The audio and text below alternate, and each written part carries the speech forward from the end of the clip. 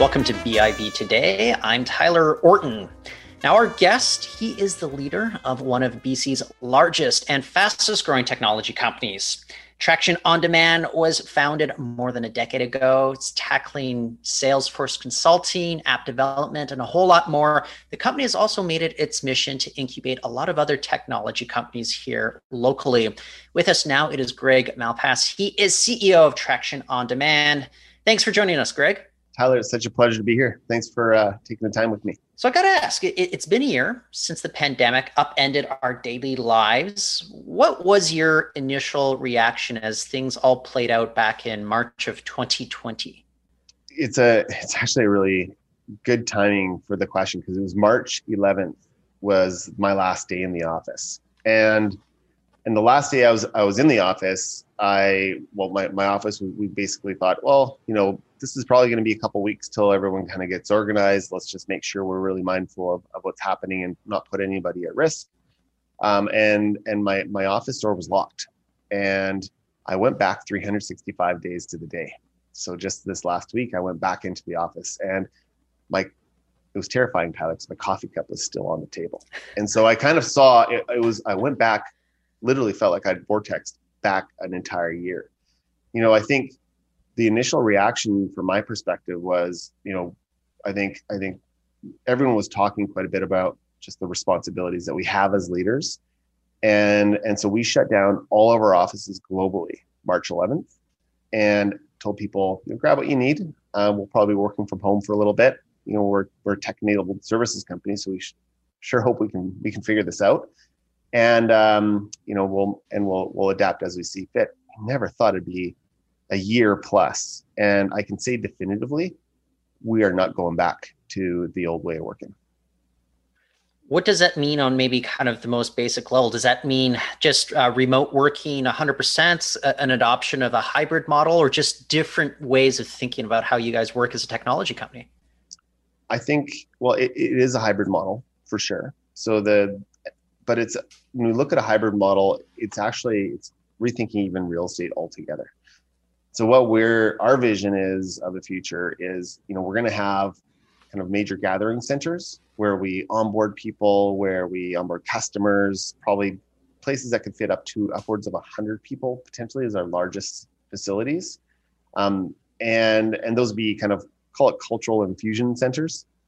Then the other piece of it will be gathering centers. And what we're looking at is at things that just naturally had come together even pre-pandemic. Coffee shops. Coffee shops make a ton of sense, and they made a ton of sense before because they kind of this hybrid area where you can kind of go get a little bit of privacy, immerse yourself in thought, get some work done, collaborate with others as need be. So we're actually considering building out our own kind of version of coffee shops and putting those close to where people live. So they're not having to go to these central hubs. But then the other thing we're thinking about is what's the role of the home? And, my overall goal is for us to consume less real estate commercially as Traction On Demand. But then we're not looking to save money. So we're starting to think about, well, how can we turn some of that nexus even back into the employees to help them with the increasing cost of housing and challenges there. So I really do think people will come into an office space of some sort, one of these kind of gathering points. My hope is a couple days a week. I think we need that just for creativity and brainstorming and connection. But also what is proven is we're way more productive when we have an opportunity to work without interruption. And Traction's culture was quite interrupting. So I think people have actually appreciated that. Well, I'm curious about that play with regards to reducing, say, your commercial real estate footprint, though. You guys have a very cool office over there in Burnaby. Would you imagine just kind of downsizing what you have or turning it into some sort of blended office where maybe you can lease out parts to other companies, use that space as needed? Have you thought that far ahead at this point? Yeah, we've already started leasing spaces, leasing out some of the major space. We will kind of retain, like I said, about 100 people would be the optimal for, let's say, in that Burnaby location.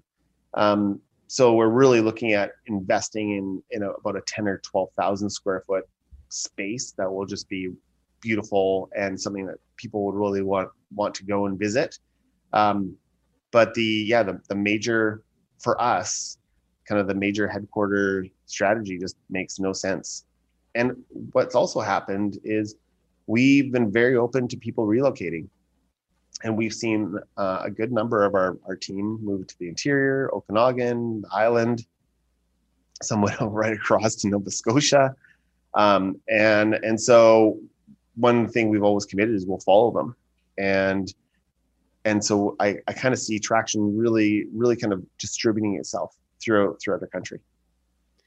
We spoke a couple of years ago about this idea of like developing like those pods, and I think you were just alluding to that, such as I think we were talking specifically about like something in Nelson going on where you can have like a smaller space with like a smaller group of people working with each other. Is that kind of the idea moving forward, or is that kind of changing a little bit as you guys adapt to the new realities of the pandemic? Well, let's take Nelson as an example. So before, kind of pre-pandemic, we were renovating the Nelson Legion building. So the Legion was still going to operate in the basement, and we were kind of upgrading the actual facilities to kind of Class A office. And the vision was to have about 40 people who would work full time out of that Nelson office. Now we're saying, well, let's look at the Kootenays, not just Nelson. Let's make that a hub where people would come a couple days a week, so long as they don't have to drive across icy roads.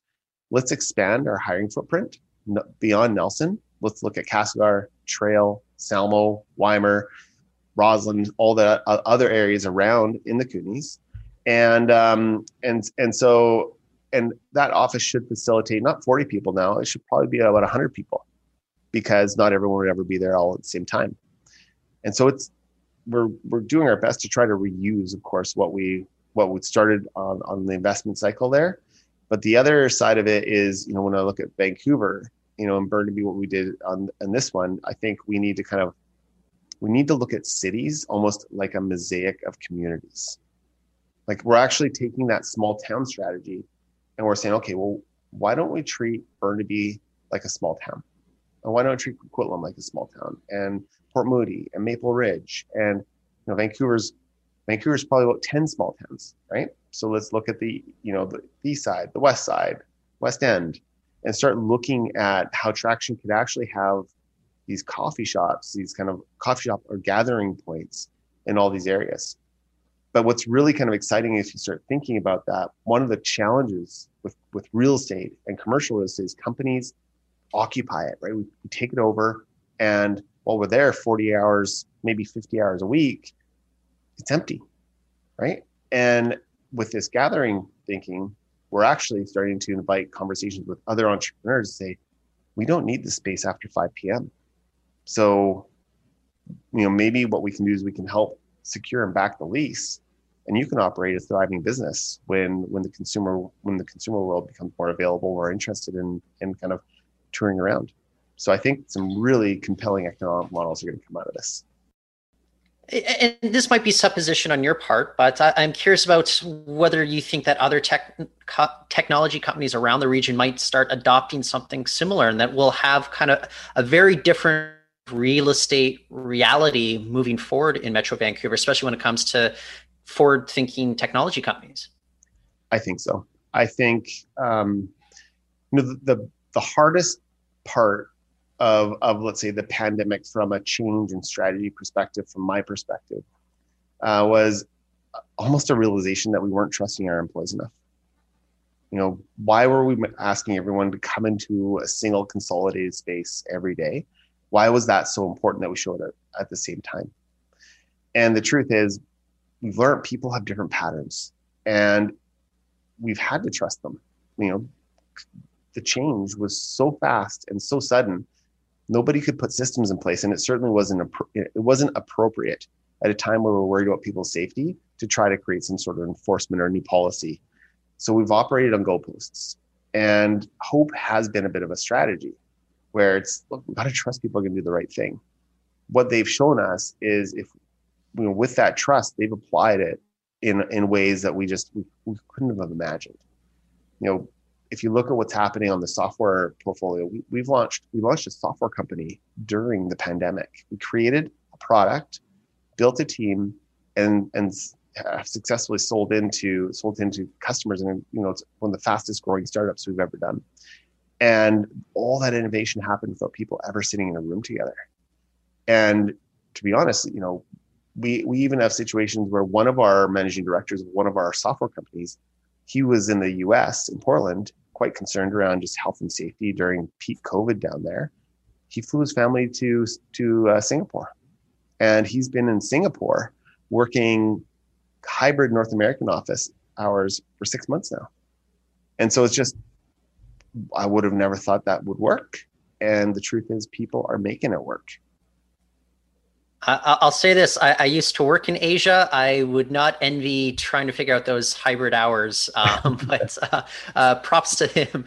I'm curious, but why is it so important to you right now to kind of nurture a lot of these, companies that exist? Like I'm thinking of a company like Traction Guest, for example, that's like their product is in super high demand at this point. They could not have foreseen, say, the advent of a pandemic. But why is it important for you to kind of develop and nurture a lot of these companies here under your own roof, or maybe more of a metaphorical roof as things might be right now? I think the level of innovation that comes from BC is incredible. I think we have some of the brightest minds in technology and, obviously in biotech and energy. But for some reason, we lack the bravery to run the whole course. And I don't know if it's even bravery, Tyler, but I think we see these companies sold so quickly, so early. And what we really are losing, well, there certainly is an economic benefit. It's really hard to start a company. I've thought a lot about, what would it be like if I had to start Traction again? Would I actually have the energy? Would I do it again? And the truth is probably not, because once you have kind of scale and infrastructure, you have this ability to assure success a little bit. It's actually a lot less risky to launch a new software company for us, because we work with thousands of customers already. We can ask them what they want versus guess what they want. So as we started looking at Traction, our shared services model, the distributed team, we've hired 200 people so far this calendar year. And, it's what we've come to kind of realize is we're actually almost more of a platform than just a company. And a huge motivation from my perspective is, we talked about this many moons ago around, 100 companies in 10 years. The number was a bit of a guess. But what's really interesting is our companies are starting to incubate companies. And what's been really fun is learning about even the leaders, recognizing that some people are more suited to a stage of a company. Other people are more suited to a category, meaning wanting to grow with the organization as it scales. And the real power is the trust that you're building between these people to innovate together, share ideas. Traction Complete, much of their kind of process and UI UX, they actually collaborated with Traction Guest to figure out how to do it. And so we kind of had the benefit of two companies collaborating on this back-end infrastructure that's become incredibly strategic to them. And so I think that's one thing, is we can drive a much stronger sharing community. And then, of course, we can set these organizations up to actually truly scale. So you're in the midst of hiring hundreds of people already just in the last little while.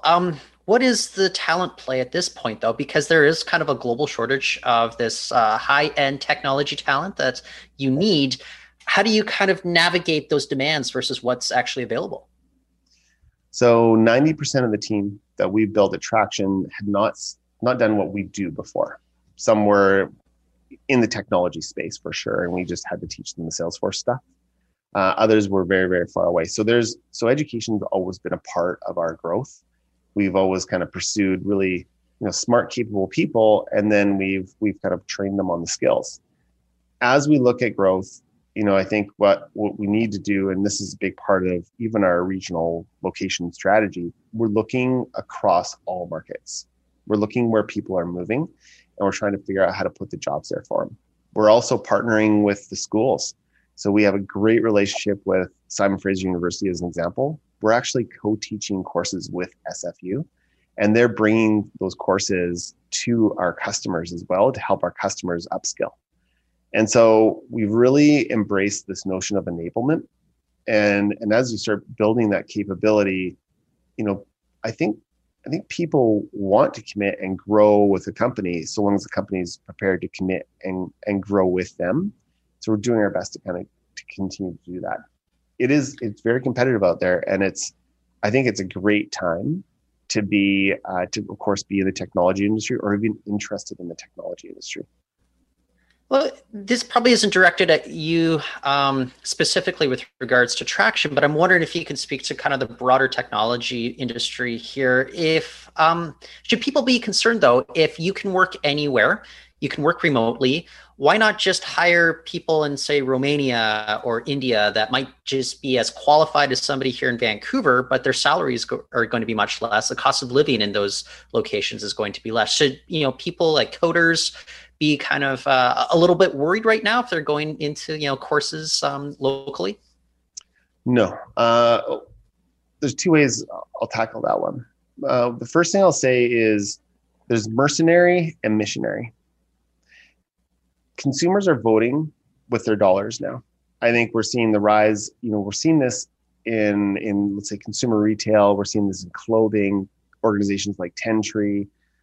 People are really starting to be a little bit more mindful of what it is that they're putting money into, and how you treat your employees is a big part of that. And so I think what's interesting and what organizations really need to think about is what is their mission? And is it a mission that people would want to subscribe to, customers would want to subscribe to? I think that's a really big part of it. The other thing I would say from a global economy perspective is customers, even in our world, customers understand what things cost. They know, let's say somebody in the cost of living in Jaipur is much lower and would make a lower wage than someone who, let's say, might be living in Winnipeg. And they also know someone that's in Toronto might be more expensive. And so customers are smart and savvy enough to say, well, I know that this is costing you X, therefore you should give me a lower price on that. So I think the overall, let's say, global consideration of the movement of talent, I think it's not threatening. Every company is becoming a technology company. We've been talking about this for years. I think this pandemic has really accentuated that. Organizations that have been able to digitally pivot are the ones that we're seeing succeed, and ones that weren't prepared or willing to make those investments are really struggling. And we're not going back. Whether or not it's DoorDash or Skip the Dishes or even food and how that's coming to our doorsteps, patterns have been changed, and people are becoming much more mindful of the value of their time. And I think that what's really exciting about that is as we build, the restaurant industry is a really good example. Vancouver, one thing we take for granted in Vancouver is we have this high quality, high scale restaurant kind of facility across the brands we all know, right? Cactus Club, Earl's, Tap and Barrel, etc. What's really interesting is those organizations are even really starting to look inward and say, okay, what is the future of food, and how can we really kind of adapt to the nature of a changing consumer preference, and technology is going to be a part of that. And so I think people that are in the food industry should consider what options they have around enhancing their technology capabilities, because they need it. So I think we're just going to see this more and more. So jumping off food, going to beverages, when do you think one of those first, quote unquote, coffee shops will be opening up for Traction on Demand? We believe small towns are going to open first. So the first kind of embedded coffee shop will be in Nelson, likely. We are waiting for Dr. Bondi to give us a green light in Vancouver. We've already got one primed. It's in North Vancouver. So there's kind of our pilot site, and we're starting renovations in one of our offices already. So we're ready to open it up when it's safe to do so. The biggest thing I think we're learning is, we want people to make make the choice for themselves in terms of when they come back to work. So we'll make sure we have to be really inviting and really productive. So that's the challenge that's in front of our team now. Well, when we're both vaccinated, I'd love to meet up with you in person at one of these coffee shops, check it out, see what the vibe is, how it's going to be different than, what I've grown to expect from visiting a lot of these company headquarters over the last few years. But Greg, I just want to thank you again for joining us on the show today. Awesome. Thank you very much for having me, Tyler. I really appreciate it. Have yourself a great week. You too. That is Greg Malpass. He is CEO of Traction On Demand, and that is it for the show today, but we will be back tomorrow. In the meantime, go to BIV.com. More stories, more interviews there. I just want to thank everyone for listening. I'm Tyler Orton.